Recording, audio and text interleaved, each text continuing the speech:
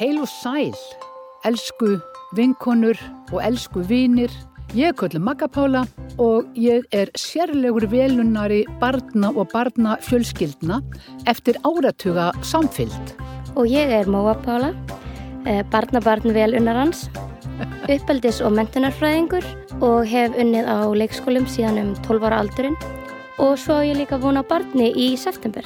Saman ætlum við að fara yfir alla þætti eða fjölmarga þætti á uppeldi og hlutverki foreldra og öllu stúsinu sem fylgir mestu hamingju og mestu erfileikum lífsins, börnum.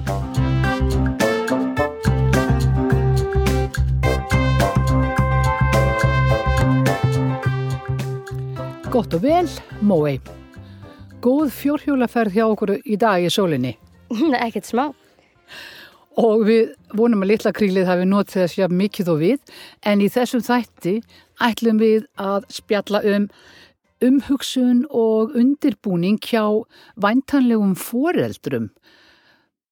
Ertu tilbúin í þetta? Ég heldur betur tilbúin. Fætt tilbúin? Já, algjörlega. Segðu okkur fréttir af meðgöngunni. Hvað núna gerast? Þessi meðganga hefur enda bara gengið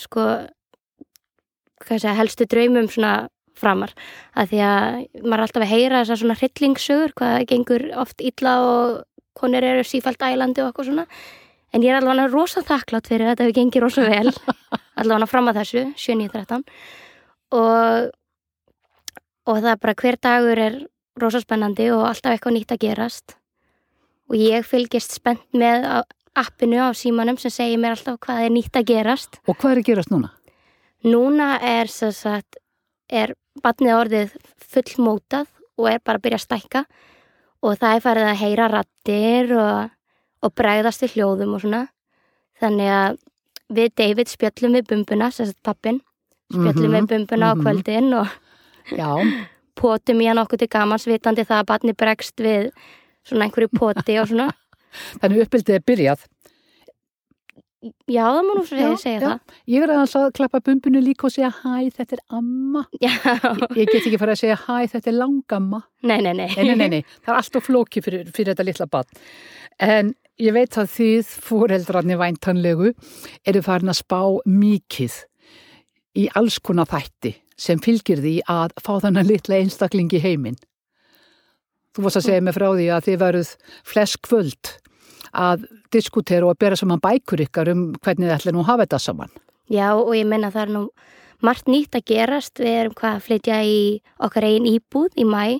Þannig að það heilmargt svona nýtt sem við þurfum að fara að læra að takast á við og þurfum að ákveða og þetta bara svona ótalmargt eitthvað. Já, þið ætlið að búa til hreiður fyrir litla ungan, gera það tilbúið. En ég veit að þið lögðu mikla áherslu á að finna íbúð með barnaherbergi. Já, David náttúrulega frá Bandaríkjunum eða frá Bahamas og Bandaríkjunum og þar hann vanur því að það sé svona nurseries eða barnaherbergi. Og það náttúrulega allt annað en ég alveg með, þar sem að við börnin erum bara sofandi upp í hjá mömmu til 10 ára aldurs, þangað til að næsta barn sparkar okkur fram úr. Og við erum svolítið búin að ræða þetta, hvað við ættum að gera. Hefur þú einhverja skoðun á þessu, svefnmálum barnana? Amman hefur alltaf skoðanir. Alltaf reiður búin að deila. Mér finnst þessi bandaríski siður að búa til barnaherbergi, jafnvel áður en barnið fæðist og reikna með að barnið muni sofa þar. Mér finnst hann kuldalegur. Já, ég alveg sammála því að það gott að hafa einhver mótrök gegn hans hugmyndum. Og frá svona uppeldislegu sjónarmiði þá barnið nátengt og það þarf áfram að vera nátengt þessu lífi sem það búið að lifa fyrstu 9 mánuði að vera hreinlega inn í maganum á mömmunni og þá þetta alltaf flókið að ætla síðan að setja það yfir í eigið rúm mjög fljótt og rekna með að sofi það sjálft. Ég horfði á ameríska þætti sem snýrust alltaf þetta barn sem vildi ekki sofna af því það var sett í eigið herbergi og mamma lokaði og barnið fór bara sofnaði ekki og það grét og mamma gafst alltaf upp eða pappinn og þau fenguð supernanny í heimsókn sem kom til að leiðbeina þeim og hún var bara með þetta á tæru ætlaðist til að þau myndu hlusta á barnið gráta því auðvitað grætu barnið því að þá þetta vant því að mamman og pappin koma. Já. Og jú, þetta tókst að lokum hjá þeim en barnið grét gríðarlega lengi og foreldrunum leið mjög illa hinum með við dyrnar en ung börn þurfa nálega við foreldra sína. Ég ekki við sem ég myndi höndla það sjálf. Þannig að ég skal leggjast á eitt með þér að samfæra föðurinn þetta að lítið barn á að vera nálægt foreldrum sínum og hversu nálægt? Já, ég meina ég stakk upp á því fyrst að hafa það bara uppi þá fjallust honum hendur þar sem að ég hann eins og apaköttur í rúminu velti mér fram og tilbaka og Heyrðu, ég er með fína tillögu. Já. Við gerum bara, þið getið leikið millileik. Já. Hafið vögguna inni hjá ykkur við rúmið þannig að það sé einfalt að taka barnið aðeins uppi en að hafa það svo nálægt að það sé alltaf hægt að teygja út höndina til barnsins til að róa það og líka til að barnið finni hita og nálægt. Þau þurfa á því að halda. Já. Manstu eftir því að við horfðum á myndina Babies fyrir mörgum árum. Þá voru þið 3 systkinin og við sáum barn sem var alið upp af svona miðaldra hippum í Bandaríkjunum. Við sáum barn sem var alið upp í Mongólíu. Já. Svo var eitt barnið í Japan. Já. Þar sem foreldrarnir voru mjög mikið í tölvunni eða í snjalltækjunum. Og svo var verið að fara með barnið á fyrsta ári í einhverja tónlistartíma til að gera það virkilega tónlistarmentað og annars slíkt með miklu metnaði og 4. barni var í Namibíu í Afríku. Það var meir og minna bara algjörlega upp við hinn fullorðna. Það voru konur sitjandi úti og barni var annarkvæmt í fanginu eða við fæturna var að velta sér í óhreinundunum og borða einhverja pöttur og slíkt en virtist vera mjög hamingjusamt og ef það var eitthvað að kveina var það alltaf leið komið í snertingu við einhvern fullorðin sem að gaf hlýjuna og tengslin og allt þetta. Já, ég ætla að segja að það ekki rétt muna hjá mér að barnið í Afríku hafi verið langhamingjusamasta barnið. Í minningun það allavega svoleiðis að þetta hafi verið langglaðasta barnið. Engin dómur felldur í myndinni. Nei, ok. En við spurðum ykkur eftir að hafa hort saman og þetta er dásamleg mynd, það er ekki eitt einasta orð sagt, bara verið að sína barnið og þessa fyrstu mánuði þangað til að teku fyrsta skrefið. En við spurðum ykkur, gott og vel, hvar hefur þið viljað vera lítið barn? Og þið 3 sem hafi nú oft ekki verið sammála nokkuð hlut, voruð öll sammála. Þið vildu ekki verið lokaða barnaherbergjun hjá amerísku hippunum, þótt það væri mjög skemmtileg líka. Mongólía með dýrin sem að voru að passa ykkur en barnið þétt var við reyfa, nei. Það var engin stemming, eitthvað Japan skelfilegt, þið hefði öll vilja vera í Namibíu. Já, bara á borginni. Hvaða sögu segir þetta nándina sem barn vil hafa nálægt sér? Það segir ekki ansi mikið. Ójú.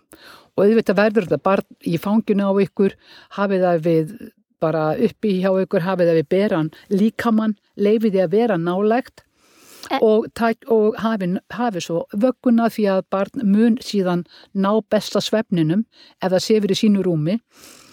En hafið bara vögguna hjá ykkur, þannig að það sé aldrei eitt og það sé aldrei nema augnablik að stinga út hendinni, snerta barnið eða takað uppi. En hver er svona þín skoðun að því eins og til dæmis sumir foreldrar eru bara alltaf með börnin í fanginu og börnin bara sofna helst ekki nema að vera í fangi og svo er þetta orðið stór vandamál þegar barnið er orðið 3-4 mánaða og foreldrið kemst ekki upp úr sófanum að því að barnið sefur ekki nema 5 mínútur án þess að vera í fangi. Hvað gerir maður í svona málum? Ef þetta skiptir máli, hvað þú undirbýrð og hvernig þú ætlar að hafa þetta.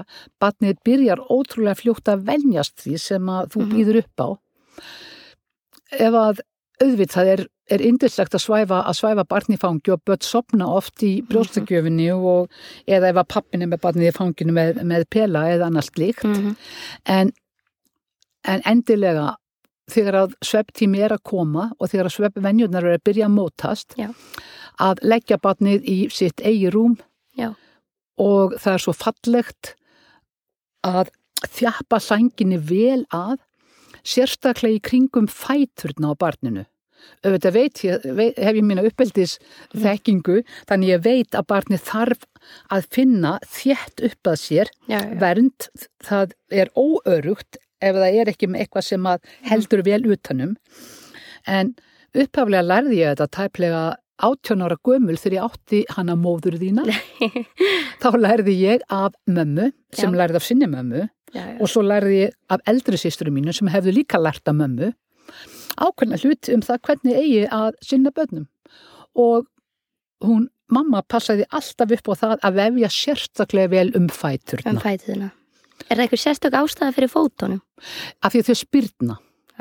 Það lærði ég eftir ég fór í uppeldisnám. En þau eru alltaf að spyrna í maganum og þannig þess vegna það sem að þegar þau byrja að spyrna og finna enga viðspyrnu, þá fyllast þau ákveðnu óöryggi.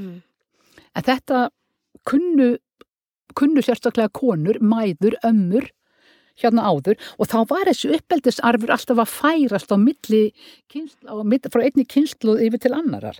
Já, eins og ég hef aldrei heyrt þetta og þetta eitthvað nýtt fyrir mig.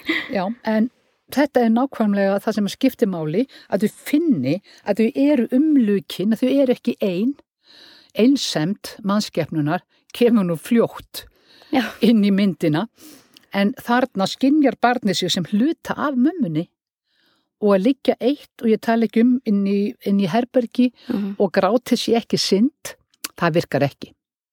En Mói, ég sagði að sinna ekki gráti, við ætlum að tala það.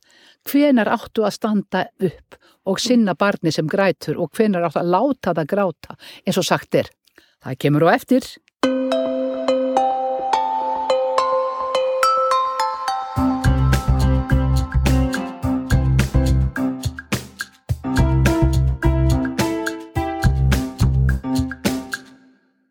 Nú ætlum við að tala grát ungbarna. Var það ekki málið? Jú, sem alltaf rosa sárt að heyra. Já, það nefnilega svo sárt að heyra barn gráta eða ungviði kvarta á einhvern hátt. Við viljum bregðast við og það hluti af því að við erum mennsk. Hluti af mennskunni sem við tölum allt og lítið þessi hjartahlýja og þessi löngun til að umfaðma og hjálpa. Ég man það nú alltaf þegar ég var yngri þá þótti mér þetta stundum svo lítið vandræðalegt en ég alveg komin yfir það núna. En rosa oft en ég var með þér í búð eða einhver staðar svona á stað þar sem var mikið öðru fólki og það var annarkvort barn að gráta eða í einhverjum erfiðleikum eitthvað ræða við foreldrana. Það varst þú yfirleitt stokkinn til að ræða eitthvað við það eða eitthvað koma inn í málin.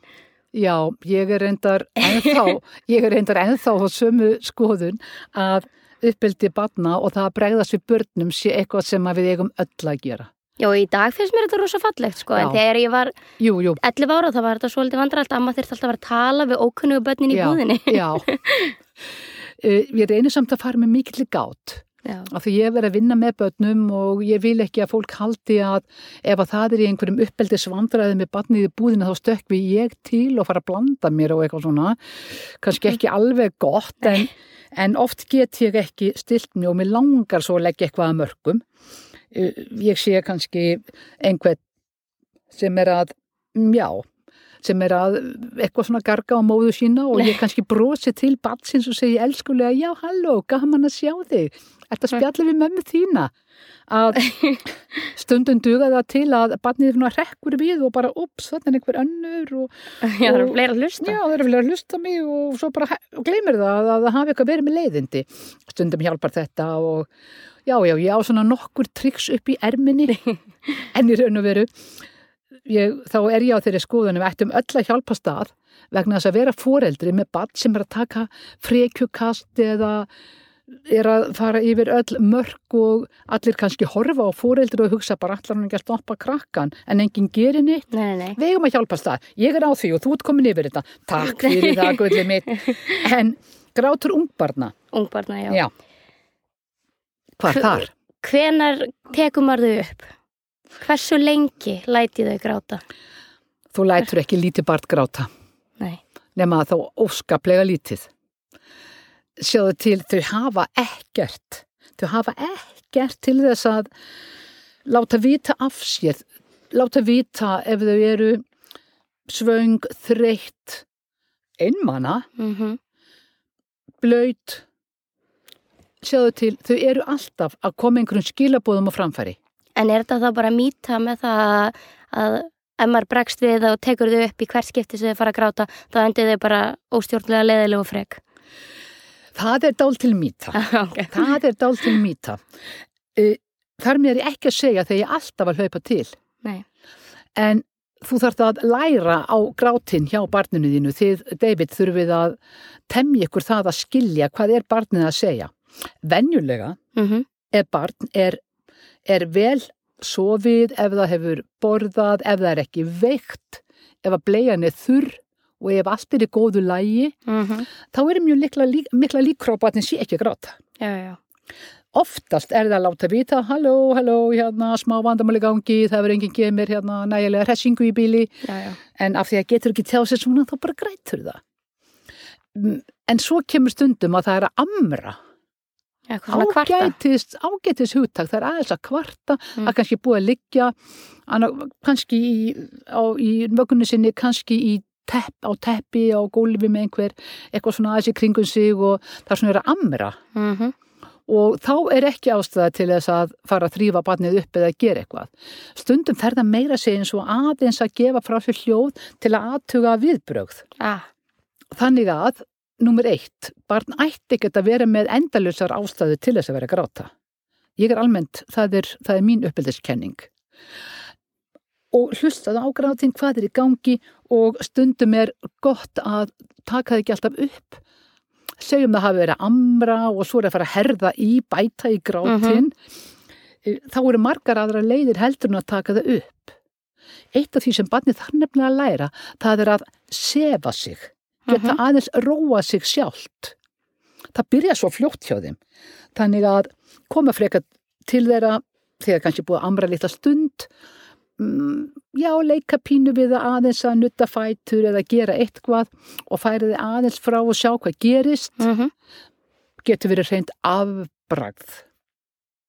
Skilur þú hver að fara? Ég skil alveg hvort að fara og ég bara því viljum það innbyrða þessar upplýsingar allar saman. En segðu mér, elskar mín, hvað áttu mörg systkini? Þau eru sérst 8 talsins. Systkini þín? Já, yngri systkini mín. En við erum ekki alltaf sama heimilinu og mamma og pappi eru skilin. Þannig að mamma er með 5 og pappi á 6. Já. Þannig að þetta er ekkert í fyrsta skipti sem að ég er að heyra eitthvað unga börn eða... Það var einmitt máli, ég man aldrei hvað þið eru, ég man hvað dóttir mín á mörg börn eða þegar það kemur að hinu systkinu þínum, þá ruglast ég dálítið í rýminu. Hugsaði bara, rifjaði þetta upp. Þú sérð alveg fyrir þér. Stóra málið er að þegar að barn er að kvarta, að hleypa því ekki upp í mjög mikinn grát. Því þá byrjar það sem á eftir að fylgja barni talsveit áfram upp á leikskólaaldurinn og við möttum að ræða það örugglega oft. En það er þessi hæfni barna til að stöðva sig. Já, og ég sé það. Það er framheila þroskinn og að ef þau fara upp fyrir ákveðin mörk, þá geta þau ekki sefað sig sjálf. Og þess vegna er þetta að vera að fylgjast með og vera reiðubúin en að finna ólíkar leiðir til að hjálpa barninu að sefa sig sjálft. Eitt nú sem David þetta þekkja, það er þessi svona huggunarteppi. Já, bandarísku huggunarteppi. Já, mér finnst þess að hann geti splæst í eitthvað svoleiðis. Kannski geta hann heklaða með þér? Já, við erum nú byrjuð að æfa okkur að hekla. Þannig. Bæði? Ég var nú eitthvað að reyna að kenna að áhugin endist ekki lengi en bara... Já, þeir reynir meira. En huggunarteppin eru góð því þau geta tekið það með sér þegar að fara út í bíl eða fara til ömmu því þá er alltaf heimilislyktin af teppinu og það er alls konar leiðir til að barn læri og átti sig á að fara inn í betri líðan og En eru huggunarteppin eitthvað sem hefur færst í aukana því að ég er náttúrulega búin að vera á leikskólanum í mörg ár núna og ég man ekki eftir þessum huggunarteppum fyrst þegar ég byrjaði en núna í dag á leikskólanum þegar við förum inn í hvíldina af 10 drengjum eru kannski 4-5 drengir með eitthvað svona Já, huggunarteppi eða með kannski bara bangsa einmitt, eitthvað svona sem að eða jafnvel bara peysuna pappa. Eitthvað sem að það þekkir með heimilislyktina, lykta foreldrum sínum, öðru eða báðum eða slíkt, það frábært. Ég mæli eindreiði með þessu. Að þau hafi eitthvað sem að þau þekkja og geta treyst, það hluti af því að þau geti huggað sig og slíkt. Nú, svo farið þau að fá snuð, pela jafnvel. Hvað ætlaði að gera því? Eru þau búin að spá í það? Ég sjálf var algjört snuddubarn. Að reyna að laumast í snudduna 6 ára gömul og sjúga puttan þegar hún var tekin aftur í burtu. Og David einmitt alveg upp síðan við það að snuddan tekin bara mjög snemma og börnin valinn af snuddunni bara, ég veit það ekki, fyrir eins árs aldurinn eða eitthvað svoleiðis. Já, snuddan náttúrulega framlenging bara af brjóstagjöfinni sem þessi náttúrulega leið barnsins til að róast, fá næringu og slaka. Hjálpartæki eins og snudda eða peli eftir að brjóstagjöf líkur skiluru, ekkert vandamál. Og aðalmáli þó að venja þau mjög fljótt á að vera ekki alltaf með til dæmis snuð upp í sér. Já, vera ekki að nota snuddun á daginn. Já, í miklu hófi og við ákveðna aðstæður, þannig að barnið tengja við ákveðna aðstæður. Til dæmis fyrir barn sem að sofnaða kvöldi að hafa snudduna sína. Þetta hefur ekki eins mikil áhrif á tennurnar eins og talið var. Það búið að koma í ljós. En eins og með svona nýbura, myndirðu segja eins og þau erum að tala um þetta að þau séu að amra og kvarta og eitthvað svona á daginn, myndirðu mæla með því að maður fari frekar í að taka þau upp og tala við þau og sýna þeim eitthvað, heldur en að stinga snuddunni strax upp þau? Hvort myndirðu segja að kemur undan snuddan eða? Það ekkert sem kemur á undan nema athygli og ást þeirra sem eru nálægt. Það alltaf númer 1.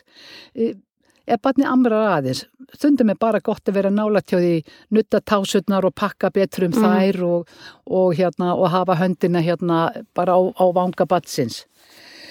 Stundum sjálfsagt líka að taka þau upp, þetta ekki eins og sé bannað að taka upp börn, þeim nær sem þau eru og þéttari að okkur ég til dæmis að halda mjög mikið á þessu barni, svo þú vitir það. Mér meira sé að búið að dreyma þetta barn. Það var rauðhært sem dálítið sérstakt af því þú fullkomlega ljósær og pappin frá Bahamas fullkomlega svarthærður en kannski verður bara rauðhært, hver veit. Þannig að auðvitað má halda á því og snuðið mikil hjálp. Þannig að byrja að æfa það aðeins þegar þú skynjar að þetta gæti verið hjálp. En aðalmálið þetta. Barn á að vera bara sem næst fólkinu sem að elskar það og það fjölbreytni og það ekkert eitt sem að rétt eða rangt en sjálfsagt að vera óhrædd við að nota hjálpartækin til þess þau. Heyrðu, eins að ég lokin. Ég býð spennt. Já, það var þegar ég var að reyna þetta sjálf, það var áður en ég fór í uppeldisnám, að þá var mamma þín þannig að hún vildi aldrei snuð en hún hafði vanið svo að fá pela. Hún var ekkert lengi á brjósti og fekk síðan bara pela. Haldið á henni og svo fór hún að fá pelan bara aðeins sjálf fyrir svefnin.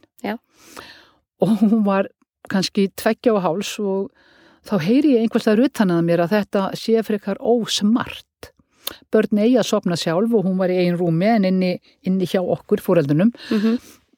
Og bara að það eigi að venja þau af þessu og ég bara ég hafði ekkert samráð við móður mína en eitt en hugsa bara með mér, ég get nú græja þetta sjálf að taka pelan af barninu. Og þar sem ég hefði heyrt að þetta væri ekki mjög smart að barnið væri á pela, hafði fyllt sögunni að þú bara tekur pelan af henni og hún bara sofnar. Kannski grænjað dálítið en það bara gerist og ég hakkaði að mér og hugsaði, ég nú bara ger ég þetta sjálf. Vinkona mín var með að segja hjá mér og ég man alltaf eftir þessu þegar ég lagði henni í rúmið, fór fram. Ég hafði setið svona aðeins hjá henni fyrst og sungið og eitthvað af því að ég svafði henni alltaf. Og hvað var hún gömul þarna? Kannski svona 2,5 maximum. og ég fór fram, lokaði dyrunum og hún fór að gráta. Ég veit ekki hvort ég endist í hámark 7 mínútur. Þá var ég buguð og hjarta var brotið og hún fekk að hafa hennan pela örugglega þangað til hún var 5 ára.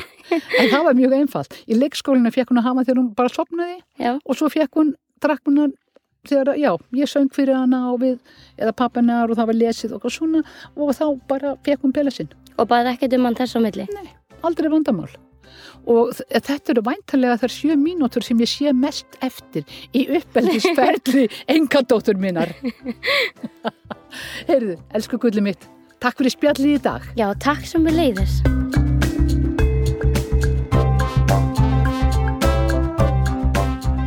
Ég er kölluð Magga Pála og þakka fyrir mig. Ég þakka dóttur minni, Móiðu Pálu fyrir samvinnuna, Stúdíó Lubba fyrir frábæra upptöku og Valgeiri Guðjónssoni fyrir dásamlega tónlist.